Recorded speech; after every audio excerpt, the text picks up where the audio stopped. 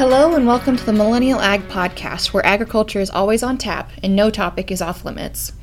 Wow, Katharine, can you believe we're actually here recording? No, it's been such a long time in the making. So cool to see our ideas over a glass of wine actually come to fruition. So what happens when a beef rancher and a dairy girl become friends? I'm Valene Lickley, the beef rancher, a fifth-generational rancher from south central Idaho. And I'm Katharine Lotspeich, a generational dairy farmer from Utah. We became friends totally by accident, but we realized that we have much more in common than what our individual backgrounds might suggest. Traditionally, there's a lot of friction between the different sectors of agriculture. As our friendship has developed, we've realized we've got a lot more in common than we have differences. We're all familiar with the statistic that agriculture makes up only 2% of the American population. With 98% of the population not involved in agriculture beyond their plates, there's a lot of opportunity for challenges to arise from outside our own circles.